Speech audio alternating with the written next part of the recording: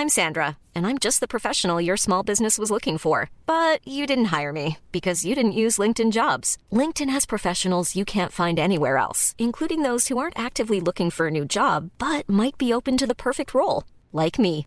In a given month, over 70% of LinkedIn users don't visit other leading job sites. So if you're not looking on LinkedIn, you'll miss out on great candidates like Sandra. Start hiring professionals like a professional. Post your free job on linkedin.com/people today. One size fits all seems like a good idea for clothes until you try them on. Same goes for healthcare. That's why United Healthcare offers flexible, budget-friendly coverage for medical, vision, dental, and more. Learn more at uh1.com. Everyone knows therapy is great for solving problems, but getting therapy has its own problems too, like finding the right therapist, fitting into their schedule, and of course, the cost. Well, BetterHelp can solve those problems. It's totally online and built around your schedule. It's surprisingly affordable too.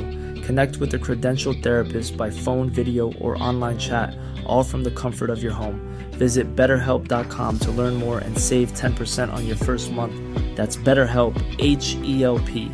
Hey, it's Ryan Reynolds, and I'm here with Keith, co-star of my upcoming film, If, only in theaters May 17th. Do you want to tell people the big news? All right, I'll do it. Sign up now and you'll get unlimited for $15 a month and 6 months of Paramount Plus Essential Plan on us. MintMobile.com/switch. Upfront payment of $45 equivalent to $15 per month. Unlimited over 40 gigabytes per month. Face lower speeds. Videos at 480p. Active Mint customers by 531.24 get 6 months of Paramount Plus Essential Plan. Auto renews after 6 months. Offer ends May 31st, 2024. Separate Paramount Plus registration required. Terms and conditions apply if rated PG.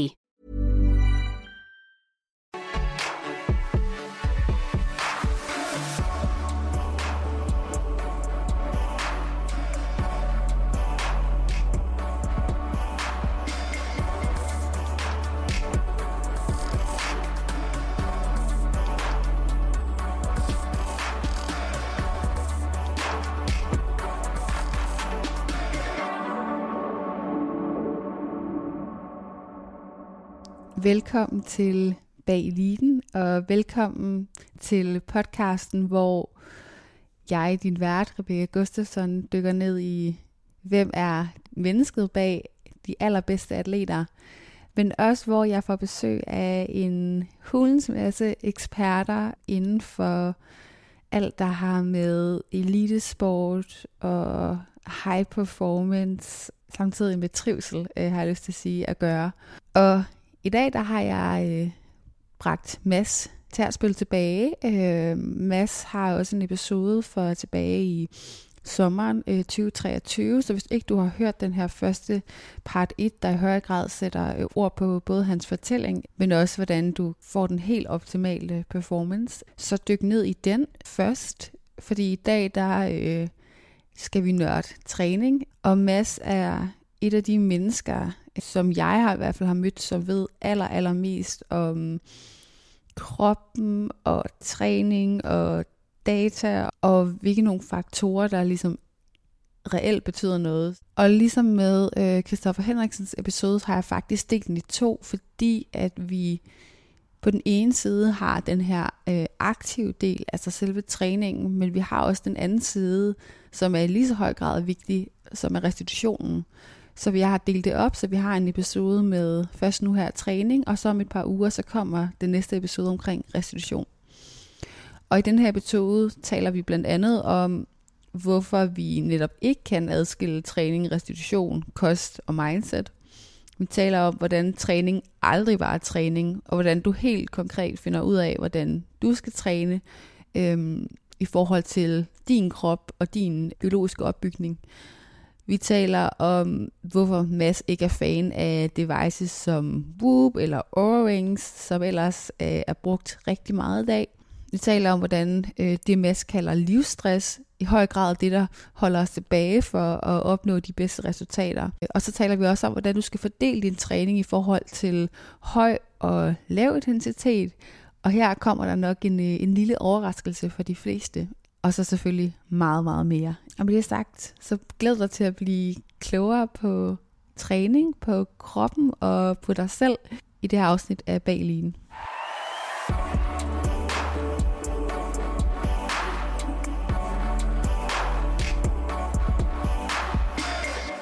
Velkommen tilbage til Bag Eliten, Mads. Tusind tak, Rebecca. I dag skal vi jo tale om træning.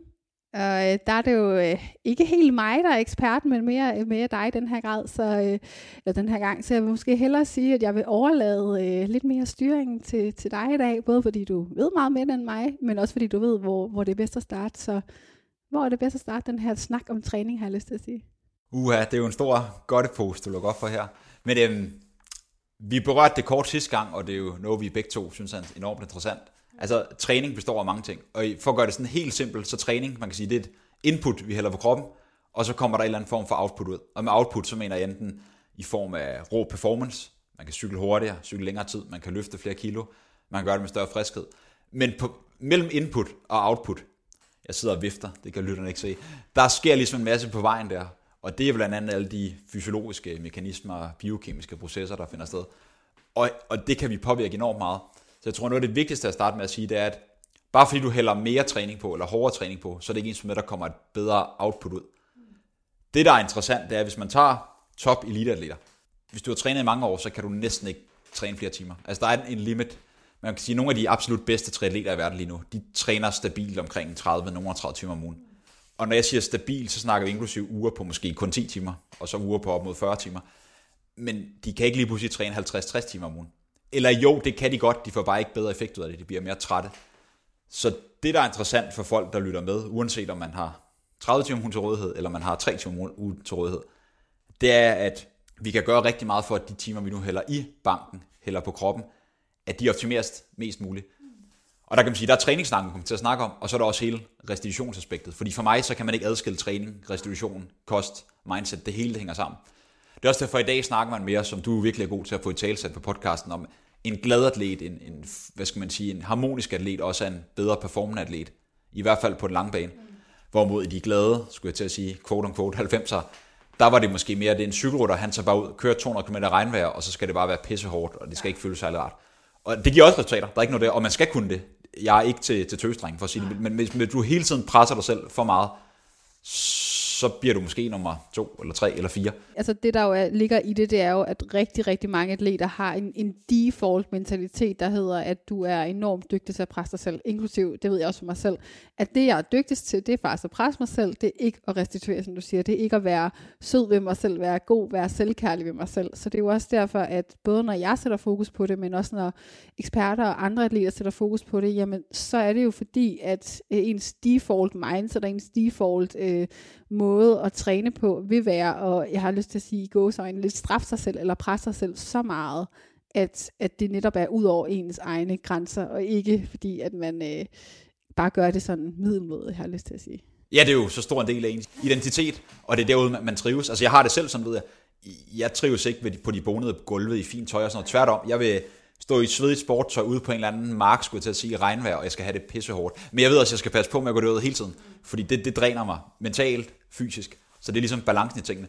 Så pointen er mere, at restitutionsaspektet i forhold til, hvordan man sover, hvordan man spiser, hvordan man lever, minimerer skærmtid, alle de der gængse ting, som vi ikke kommer så meget ind på i dag, jeg vil bare lige nævne det.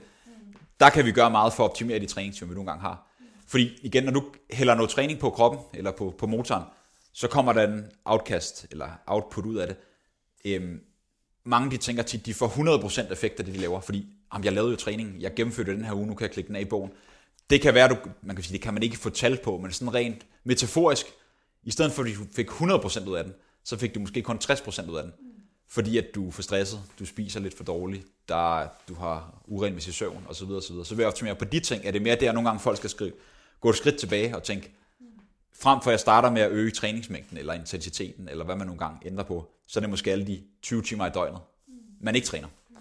Og der oplever jeg mange atleter, de kan forbedre rigtig meget. Ja, fordi jeg sidder også og tænker, at du vil jo aldrig kunne sige, at der på en eller anden måde at til alle atleter skåret over, at du ved, det her antal gange, det her antal timer om ugen vil være optimalt at træne. Altså jeg tror, det er jo den myte, vi er i gang med at aflive, at du ikke som atlet skal, altså et særligt antal timer vil aldrig være det samme for det enkelte individ, og det vil også være forskelligt, om du er kvinde eller mand, og din cyklus, og det vil også være forskelligt alt efter, hvordan din krop har det. Altså jeg kan for eksempel også bare personligt mærke, at jeg har været en periode, måske her i foråret, hvor jeg har kunnet træne ret mange gange om ugen, Og der har min krop responderet super godt på det.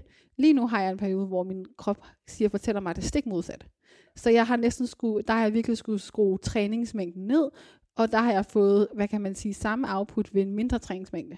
Og det kan føles forskelligt, og det er også, jeg tror sådan, den måde at skulle være in tune, har jeg lyst til at sige, med sin krop, og de signaler, den sender en, er jo virkelig også noget, som, jeg tror, det er svært at nå dertil.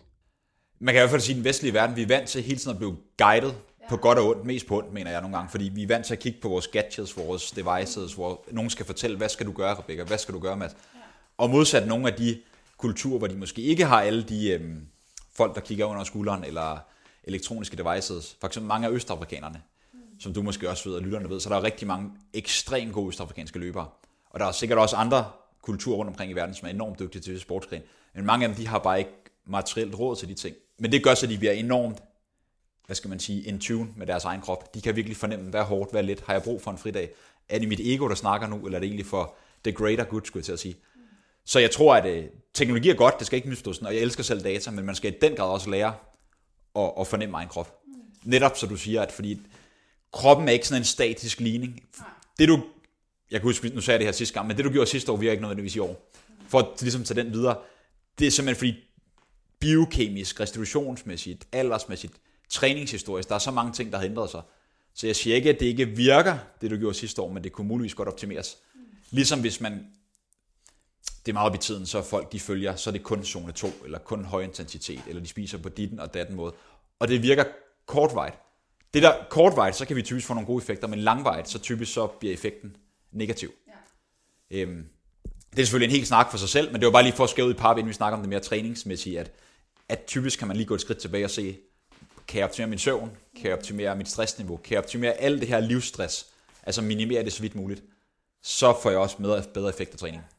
Men hvis jeg nu kom til dig med at så sagde netop, jeg kunne godt tænke mig at få optimeret eller individualiseret min træning til mig personligt.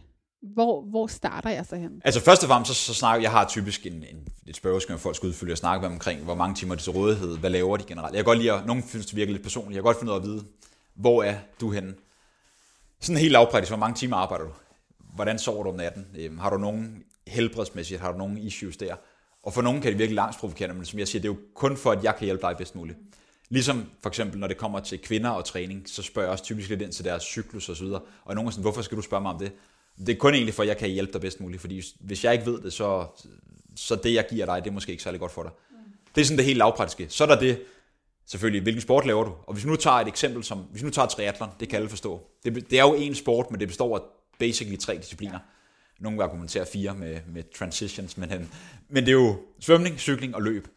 Hvis nu man kommer ind og siger, jeg kører en Ironman på 8 timer, hvilket er en ret god tid, men nu med Magnus Ditlev for eksempel, begge to kender, som jeg kører vanvittigt stærkt, så 8 timer lige pludselig ikke så vildt mere.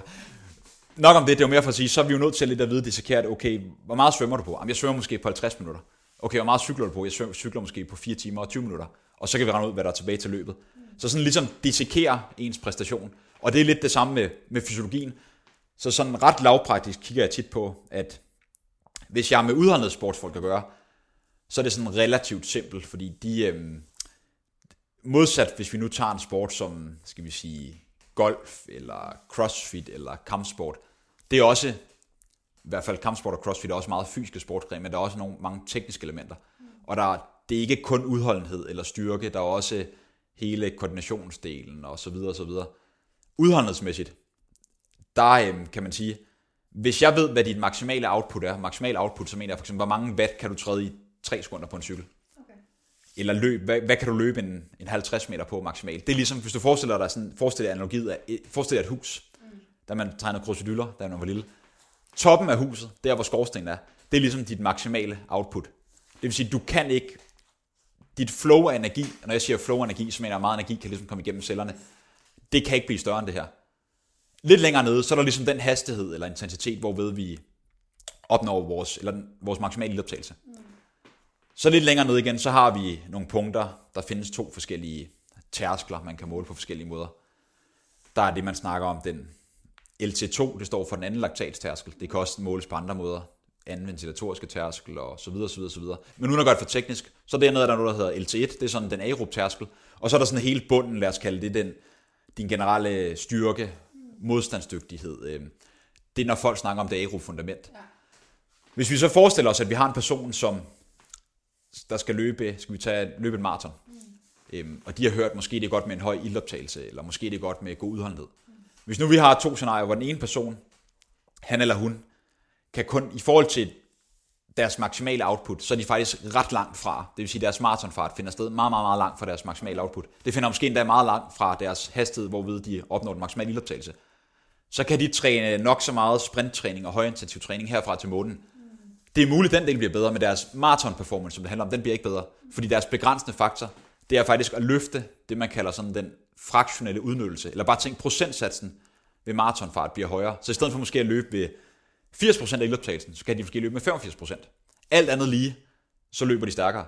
Hvis vi så har en person på den anden side, som måske er blevet lidt for meget, det handler kun om aerob fundament og lange, langsomme ture, moderate ture osv., men de løber så tæt på deres maksimale ildoptagelse.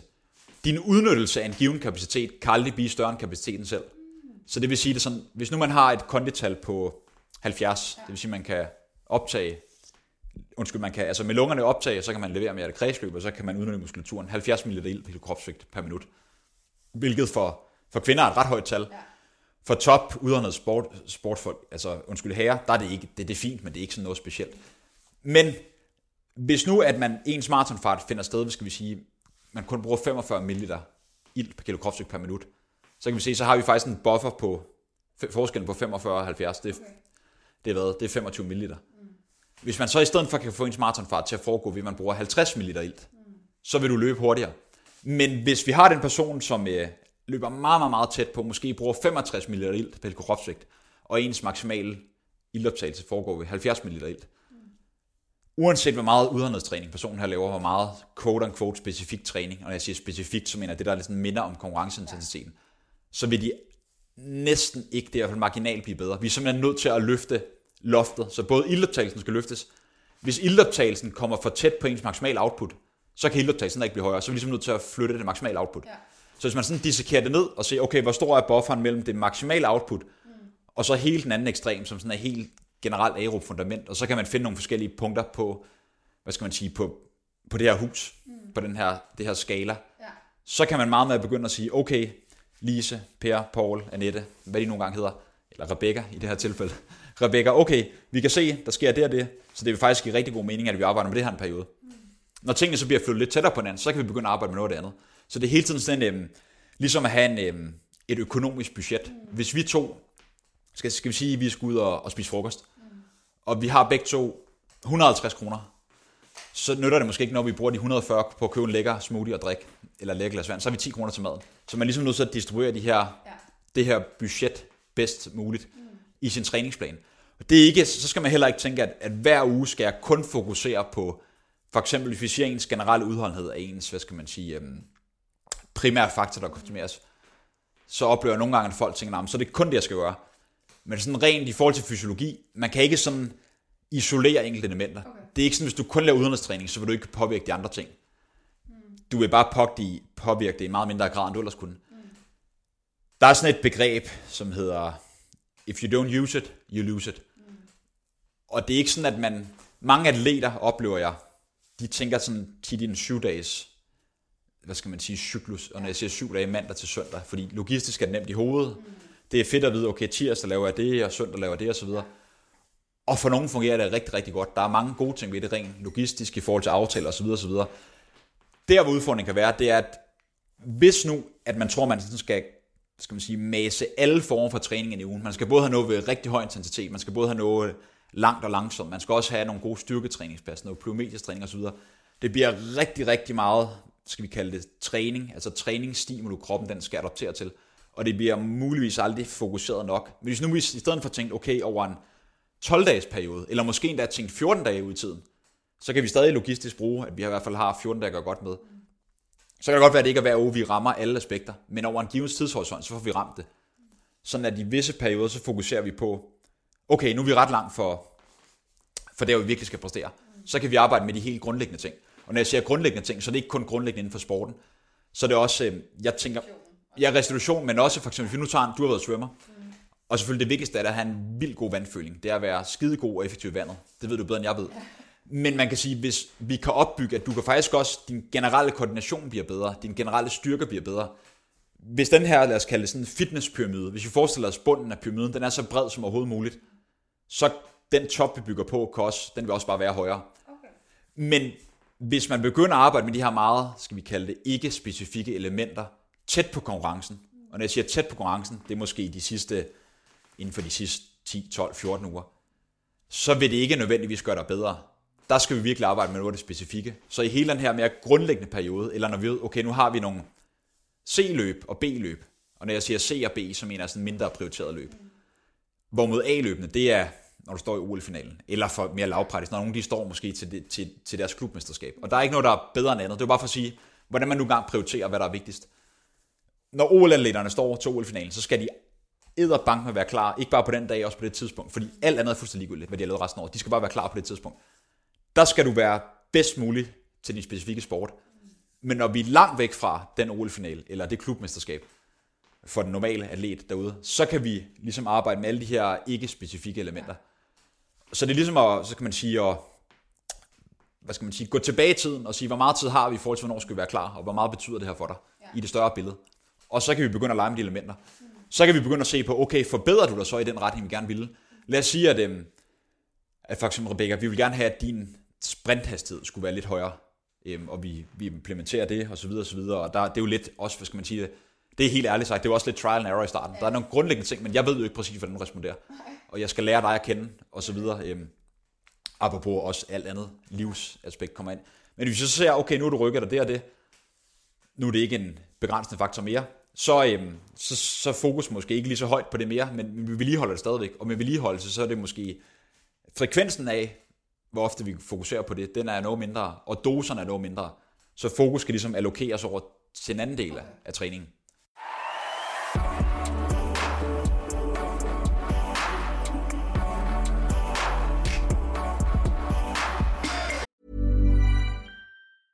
I'm Sandra, and I'm just the professional your small business was looking for. But you didn't hire me because you didn't use LinkedIn Jobs. LinkedIn has professionals you can't find anywhere else, including those who aren't actively looking for a new job, but might be open to the perfect role, like me.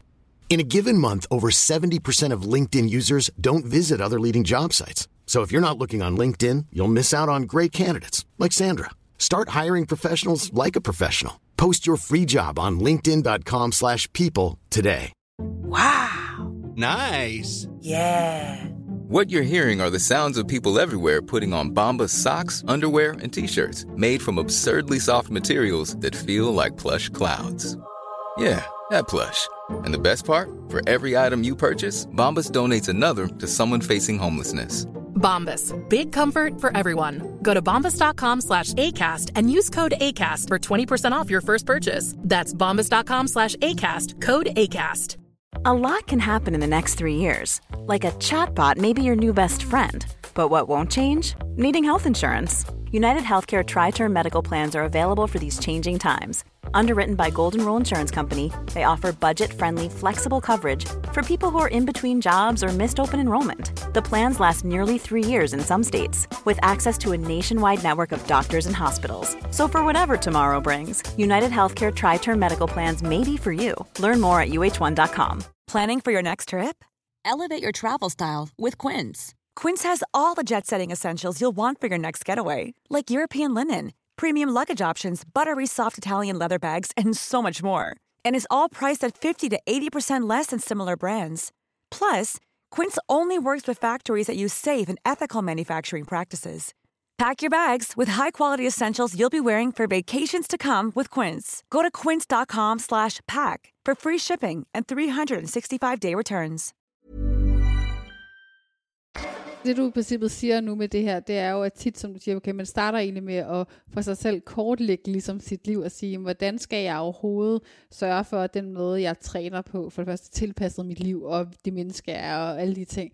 Og så derfra, så det er jo i princippet det du også siger, er, at det er vigtigt generelt set at have de langsigtede briller på, og ikke tænke i, som vi siger, den her 7-dages cyklus, men i højere grad tænke i jamen, hvis der er nogle særlige aspekter, jeg skal udvikle, jamen så kræver det måske en måned, eller det kræver flere måneder, eller det kræver whatever, en anden form for cyklus. Og det er ligesom, at de briller, man er nødt til at forstå, at jeg er nødt til at tage på, for at ligesom optimere mig selv. Ja, lige præcis. Ja. Altså simpelthen ture nogle gange lægge egoet, siger jeg tit til folk, lægge egoet, også til mig selv, lægge det lidt væk, fordi ja, det er da fedt, at ens rolige ture, eller whatever, man lige kører hurtigt, eller løber hurtigere end de andre, men det er bare egoet, der bliver tilfredsstillet. Ja. Så hvis man kan lægge egoet væk, og så tænke på, okay, mit ego bliver faktisk endnu mere glad om 2 år, når jeg står på toppen, og så smadrer alle. Eller gør det så bedst. Bare jeg ved, jeg har gjort det bedst muligt for at komme dertil. Ja.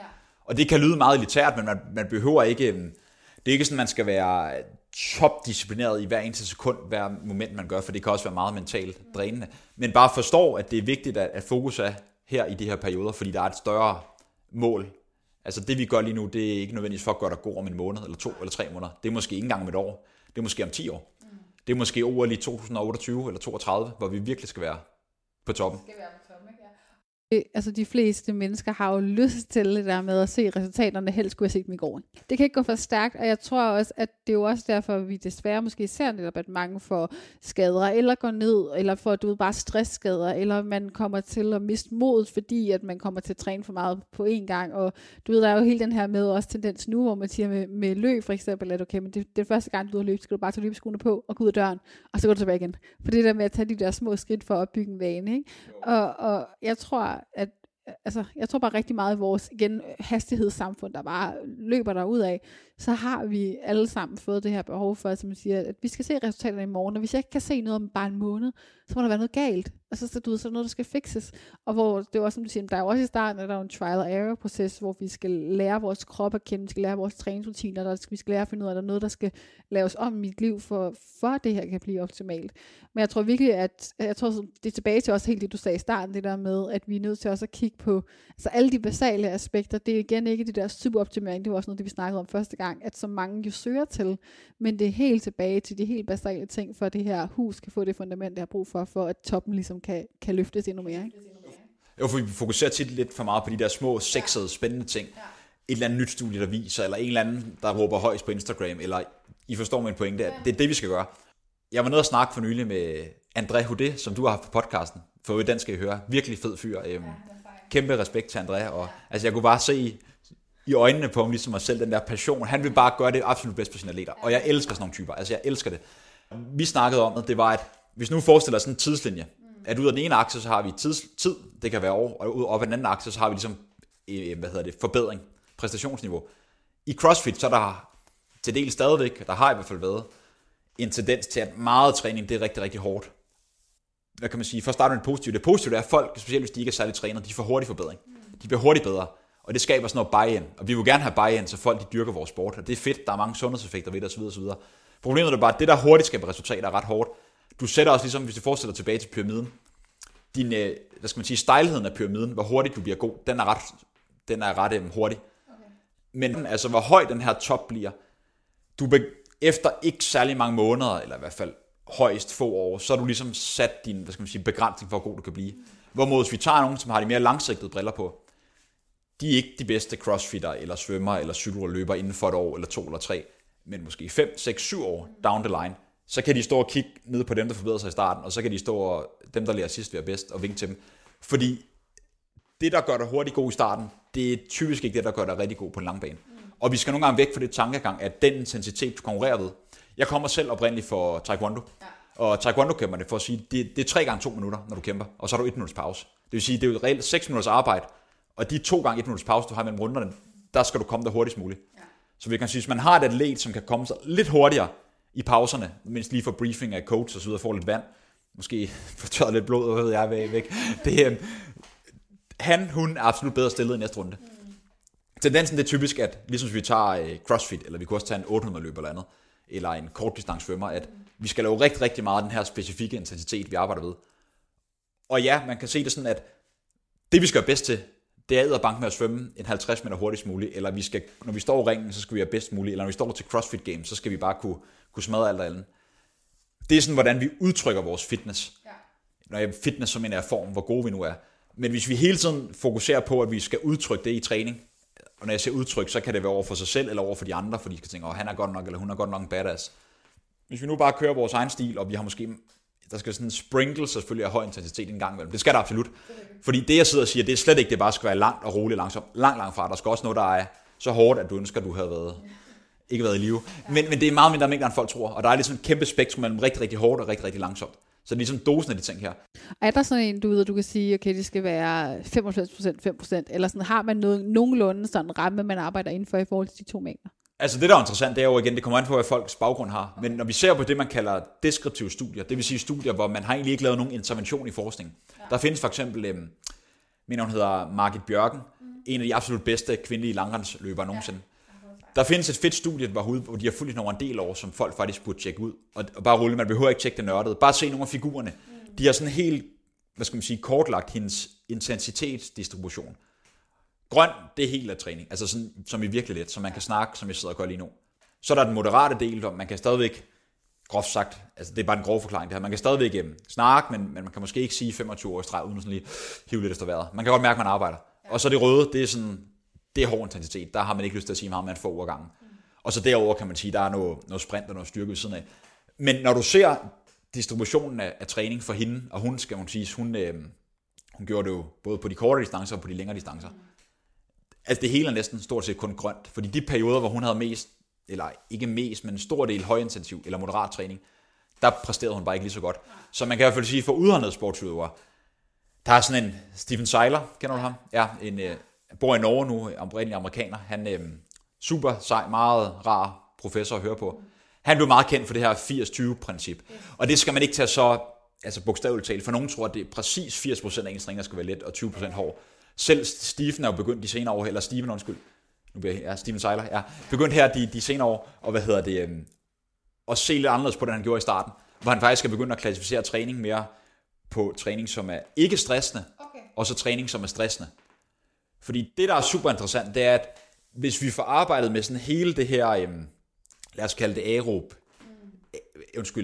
den her aerobe tærskel, og man kan definere den på mange måder, det kræver en hel podcast for sig selv, men den kan man måle på med laktat, man kan måle den ved at se på meget ilt og tilgængelige muskler, og man kan måle den på ventilation osv.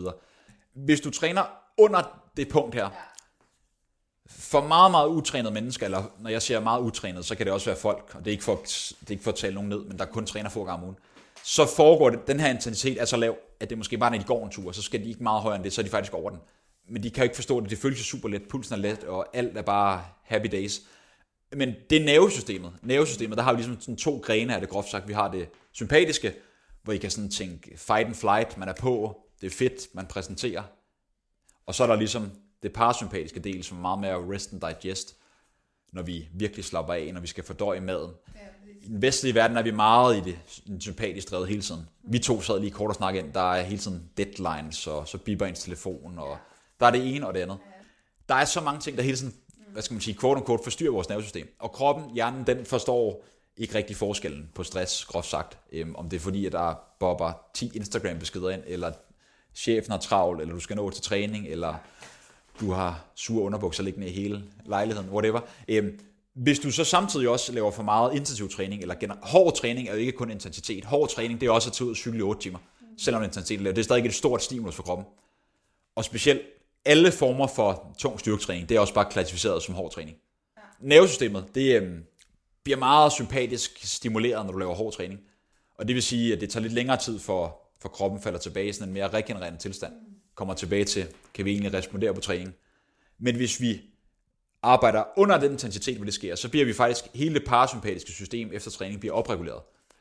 Og stresshormoner falder, man måler på kortisol, når vi måler på adrenalin, noradrenalin osv. På den måde kan man faktisk se sådan på det, som Steven også siger, at der er den ikke stressende træning, og så er der den stressende træning.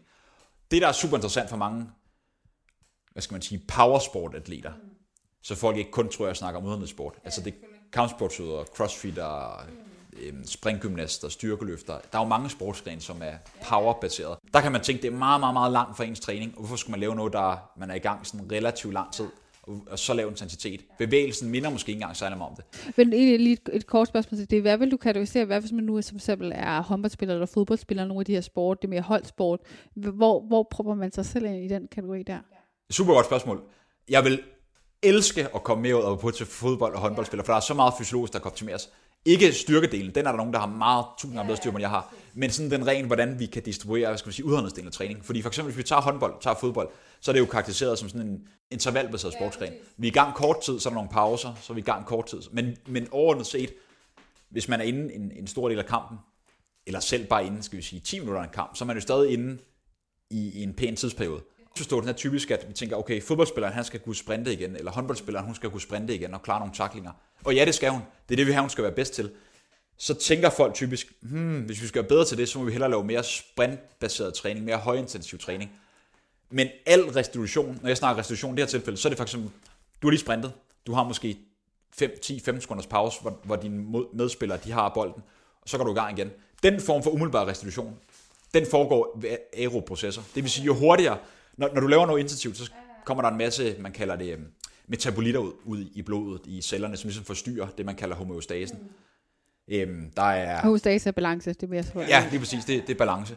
I sidste ende, så man kan sige, hvis vi kan være bedre til at kontrollere den her interne balance i kroppen, både cellulært og sådan systemisk, så kan vi meget hurtigere udtrykke kraft igen. Hvis vi nu tager en som Usain Bolt, dengang han var på toppen, altså han ville kunne krølle, det er ikke alt sikkert fodboldspilleren er glad for, men han ville kunne krølle i over. Altså ikke med en bold, men ved at løbe stærkt.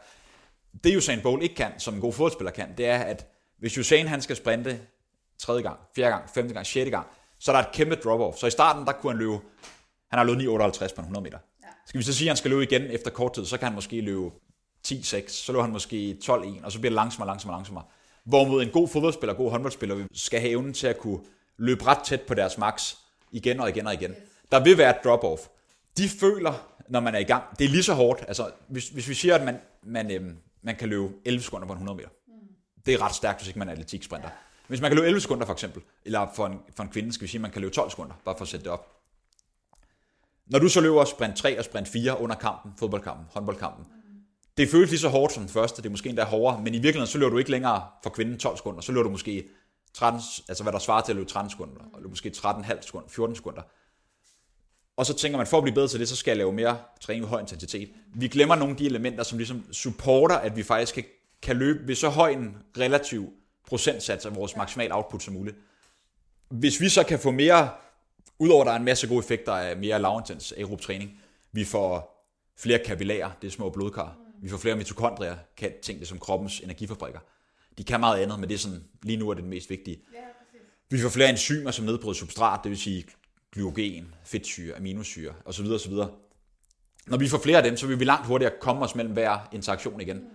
Og så vil vi faktisk kunne, også i anden halvleg i kampen, vi er måske ikke teknisk bedre end det andet hold, men fordi vi kan opretholde en procentvis høj intensitet, så vil vi vinde på baggrund af det. Plus at kampen i sig selv, det er så stor en stressfaktor. Det er alt sport, når du konkurrerer. Så hvis vi kan over tid, over måneder, over år akkumulere lidt mere træning, så er det faktisk det, der gør, at vi bliver bedre. Fordi jo større generel kapacitet du får, jo hurtigere kan du også restituere. Det er også derfor, at der, for at tage sådan lidt kontroversielt emne op, der er mange, de tror, at i løbeverdenen, i cykling og så videre, så snakker meget om hvad skal man sige, i hvert fald løbeverdenen, om man skal jogge af, altså cool down.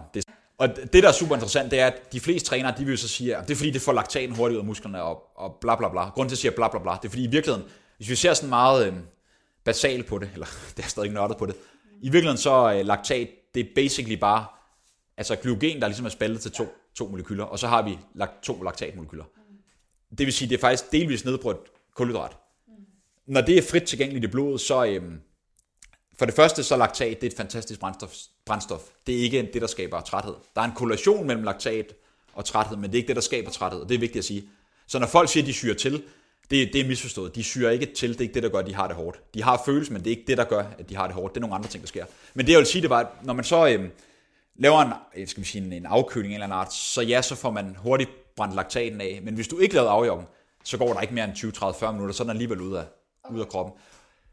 Det studier så faktisk viser, det er, at hvis man nu dropper afkølingen, og så måske i stedet for bruger noget dedikeret tid til at lave nogle rolige vejrtræningsøvelser, altså så vi ikke går fra høj stress til ingen stress, men sådan virkelig lige får kroppen ned, så ser vi faktisk, at enten så er der altså vi kan ikke måle negativ eller positiv effekt, eller så er der faktisk for nogen, så er der faktisk en negativ effekt ved at lave afkølingen.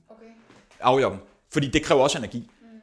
Det, hvad man så ser over tid, hvis man ser at folk, de dropper deres afjog. På den korte bane, så er det muligt, de præsterer en smule bedre, hvis de laver nogle vejrtrækning, laver nogle lidt, dynamiske stræk og får spist og hvilet godt. Min pointe det er mere, at man har lavet eksempler på gode atleter, hvor man så har taget afkølingen væk, men over måneder og over måske et år, hvis man er vant til at bruge, nu siger jeg bare, 20 minutter på afkøling. 20 gange 365 dage, for eksempel, det er mange timers træning, man lige pludselig tager væk. Så mindsker man faktisk folks evne til at restituere. Så i virkeligheden er det ikke afkøling selv, der gør, man bliver bedre til at restituere. Det er den akkumulerede mængde af træning. Så hvis vi kan få lidt mere træning ind hos folk over tid, så er det den effekt, der indirekte gør, at de vil restituere bedre over tid. Man kan på tid sige, du siger, fjerne den her afkøling, bruge den på noget, vejrtræningsøvelser, der er lige så godt, og så i stedet for at proppe mere anden form for træning ind. Ja, men tit kan man så sige, det gode ved, synes jeg så for sådan helt lavpris, det er netop mange, de får ikke nok lavintensiv træning ind. Så der vil jeg absolut ikke anbefale at erstatte. Og jeg vil heller ikke generelt sidde og sige, uden folk forstår konteksten bedre og bliver helt forvirret. Der er en del nye studier, der er blandt andet Hollands forsker, som jeg har kæmpe respekt for ham. For det første er han meget åben, for det andet så løber han selv, hvor han løbet 28, nogen 30 på en 10'er. Det er der ikke så mange forskere, der kan. Han er meget førende inden for noget af den her forskning, hvor man har kigget på de ting. Pointen var mere det, at nogle gange så gør vi ting, hvor vi tror, det har en given effekt. I virkeligheden har det faktisk en anden effekt. Men det er den akkumulerede samlede træningsvolumen, der gør, at vi faktisk restituerer bedre. Både mellem de enkelte interaktioner i en kamp, men også fra træning til træning og fra uge til uge, måned til måned. Fordi hvis du har to personer, den ene træner 20 timer om ugen, den anden træner 10 timer. Alt andet nogenlunde lige, og ham der træner, eller hende der træner 20 timer, ikke træner helt hjernedødt, så vil de altid være bedre end den med 10 timer. Så er der nogen, der kommer med modargumenter og siger, Mads, hvis nu vi tager styrketræningsfolk, hvis vi tager de gamle romaner eller russere for øvrigt, hvis man elsker at nørde styrketræning og nervestemme, så jeg kan ikke selv russisk eller østeuropæisk, der er jo mange sprog, men der er rigtig meget gammel sovjetisk og russisk forskning på det, som er, altså de er lysår foran noget af det vesterlandske. Det jeg vil sige med det var, at der er en fuldstændig korrelation mellem, jo mere de træner, altså jo flere samlede træningstimer de har, jo bedre bliver de også, hvis træning er struktureret sammen. Så vi kan ikke komme væk fra volumen, betyder bare sindssygt meget. For nogen, som vi har snakket om, for eksempel du nævnte Rebecca, så skal man jo ikke tage den sådan, at ligesom du har for eksempel oplevet på egen krop, at meget mere volumen er ikke nødvendigvis bedre, det er tværtom dårligere. Det kan der være mange grunde til, men faktum er bare, at man kan ikke sammenligne og sige, okay, Rebecca, hun træner så mange timer, så det er også godt for Laura og Pia og Lise. Altså man kan ikke på den måde sammenligne, og man kan tit komme til, at det bliver lidt sådan en potensforlænger. Men det er jo også helt tilbage til sådan bevidstheden om, du ved, hvad er det for en krop, jeg har. Jeg ved for eksempel, jeg har sagt mange gange i podcasten, jeg har en krop, der virker meget lidt muskelmasse. Men jeg har også en krop, som har et meget sensitivt nervesystem. Det vil sige, at min stressfaktor, jeg kommer hurtigt derud, hvor min krop bliver stresset. Og jeg får meget lidt aktiveret mit sympatiske nervesystem. Det vil sige, at min træning skal jo virkelig være tilpasset til at sige, jamen, jeg har for eksempel, da jeg svømmede, det var jo en kæmpe fejl, at jeg styrketrænede så meget. Fordi det blev min krop alt for stresset af, og jeg havde slet ikke brug for den, muskelmængde for at kunne performe det, jeg skulle performe. Og der var jo et fuldstændig mismatch mellem, hvad er det egentlig for nogle muskler, hvad er det for en måde, min krop skal være stykket sammen på, for at jeg kan performe den her 50 og 100 meter, som jeg særligt svømmet. Ikke? Og det er jo det der, som man siger, forstå processen i at sige, jamen, jeg har en krop, der har nogle særlige elementer, vi er alle sammen forskellige, og forstå vores egen biologi, og hvordan er det så, jeg tilpasser til det, og det er jo derfor, som du siger helt tilbage til starten, så jamen, vi er nødt til at kigge på dit liv, vi er nødt til at kigge på, hvem du er, din biologi, har du nogle særlige elementer, som vi er nødt til at tage højde for, i forhold til, når vi sammenstykker den her træning. Ja, lige præcis. Og der skal vi passe på med, at det ikke bliver den der, se mig, jeg træner så mange timer, og, altså hvor folk så tror, specielt måske folk, der ikke reflekterer så meget, eller de helt unge atleter, altså de tror, at alle skal gøre det, eller alle skal lave de her vilde pas, eller alle skal, man ser også nogle af den anden vej, at alle tror, man næsten ikke kan træne. Men igen, vi er nødt til at sætte den enkelte i en given kontekst. Det er også mere sådan for at sige, jeg har jo rigtig mange, fordi jeg har en krop, der naturligt ser meget muskuløs ud, så har mange den forudtaget, at jeg træner rigtig, rigtig mange gange om ugen, og her snakker jeg ikke bare, at jeg måske træner sådan noget 4-5 gange om ugen, men måske træner mange timer hver dag. Og så har jeg nogle venner og veninder, som egentlig træner markant mere end mig, men som udseendemæssigt, sådan, hvis man bare kigger på os, ligner de overhovedet ikke træner i modsætning til mig. Ikke? Og det er jo der, hvor man hurtigt kan komme til at lave den der fejl, for at sige, jamen jeg har en krop, som er sammenstykket anderledes end en anden menneske. Så og det er også det, vil sige, og det er jo ikke et betydning med, at du faktisk kan oversætte det, du ser på mig, om til min performance. Og det kan du slet ikke, og det er jo også der, hvor vi tit også, synes jeg, i vores samfund i dag bliver snydt af, hvordan ligesom pakken ser ud udenpå. Altså det er jo også det, hvor mange er jo så optaget af, at jeg skal se ud på en særlig måde, eller jeg skal whatever gøre for at være en rigtig løber, eller for at være en rigtig svømmer, eller være en rigtig triatlet, eller være en rigtig sprinter. Altså sådan, så det også bliver meget mere den der optaget af, at som siger, man skal træne på en eller anden særlig måde, og man kan jo lægge det på Instagram, eller også man skal se sådan visuelt skal se ud på en anden særlig måde, ikke? Jo, god pointe, for man kan jo bare tage den igen, hvis vi ser en toptrimmet bodybuilder, og man kan lide det eller ej, du kan nærmest lave et anatomileksikon på ham eller hende, altså du kan se hver en muskelfiber. Så står du ved siden af måske i samme vægtklasse en styrkeløfter. Til hver en tid vil styrkeløfteren kunne løfte markant mere end bodybuilderen, fordi det bodybuilderne skal kunne, det er at stå og shine, sådan det ser skide godt ud, altså i spotlightet, men deres performance, det kan kunne løfte næst muligt. Så det der med, at man skal ikke sammenligne to, ligesom folk, de laver tit den, for eksempel, nu kommer jeg selv fra kampsporten, at der kan stå en eller anden gut, der ser lidt nørdet ud, og han ser måske ikke engang særlig stærk ud, og så ser du en eller anden stor dude, der vejer 50 km mere. Altså, hvis ham, den store gut, ikke har lært at slås, så til hver tidspunkt, så var ham den lille fyr, der har trænet meget, kan han vel kunne krølle ham sammen. Altså, det er ikke, du kan ikke, altså det røde æble, der analogien, det kan godt være, den er røden indeni. Ja. Så man skal passe meget på det samme med træningstimer og træningsintensitet, fordi der er også lidt en tendens, for man ser på sociale medier og ser på Strava, altså der er mange der udholdenhedssportsfolk, der kender Strava for eksempel, at det bliver lidt sådan, det ser lige lidt bedre ud, hvis jeg lige løber, cykler hurtigt, roer, hvor det var lidt hurtigere. Hvis jeg lige får lagt lidt flere timer, så man kan kalde det en workout hero. Problemet bare i konkurrencen i den her format, det er det eneste tæller. Altså, hvordan præsterer du? Så lige meget, du træner 1 time om ugen, eller du træner 45 timer om ugen. Altså, hvis du ikke kan præstere, når det gælder, så er det fuldstændig ligegyldigt.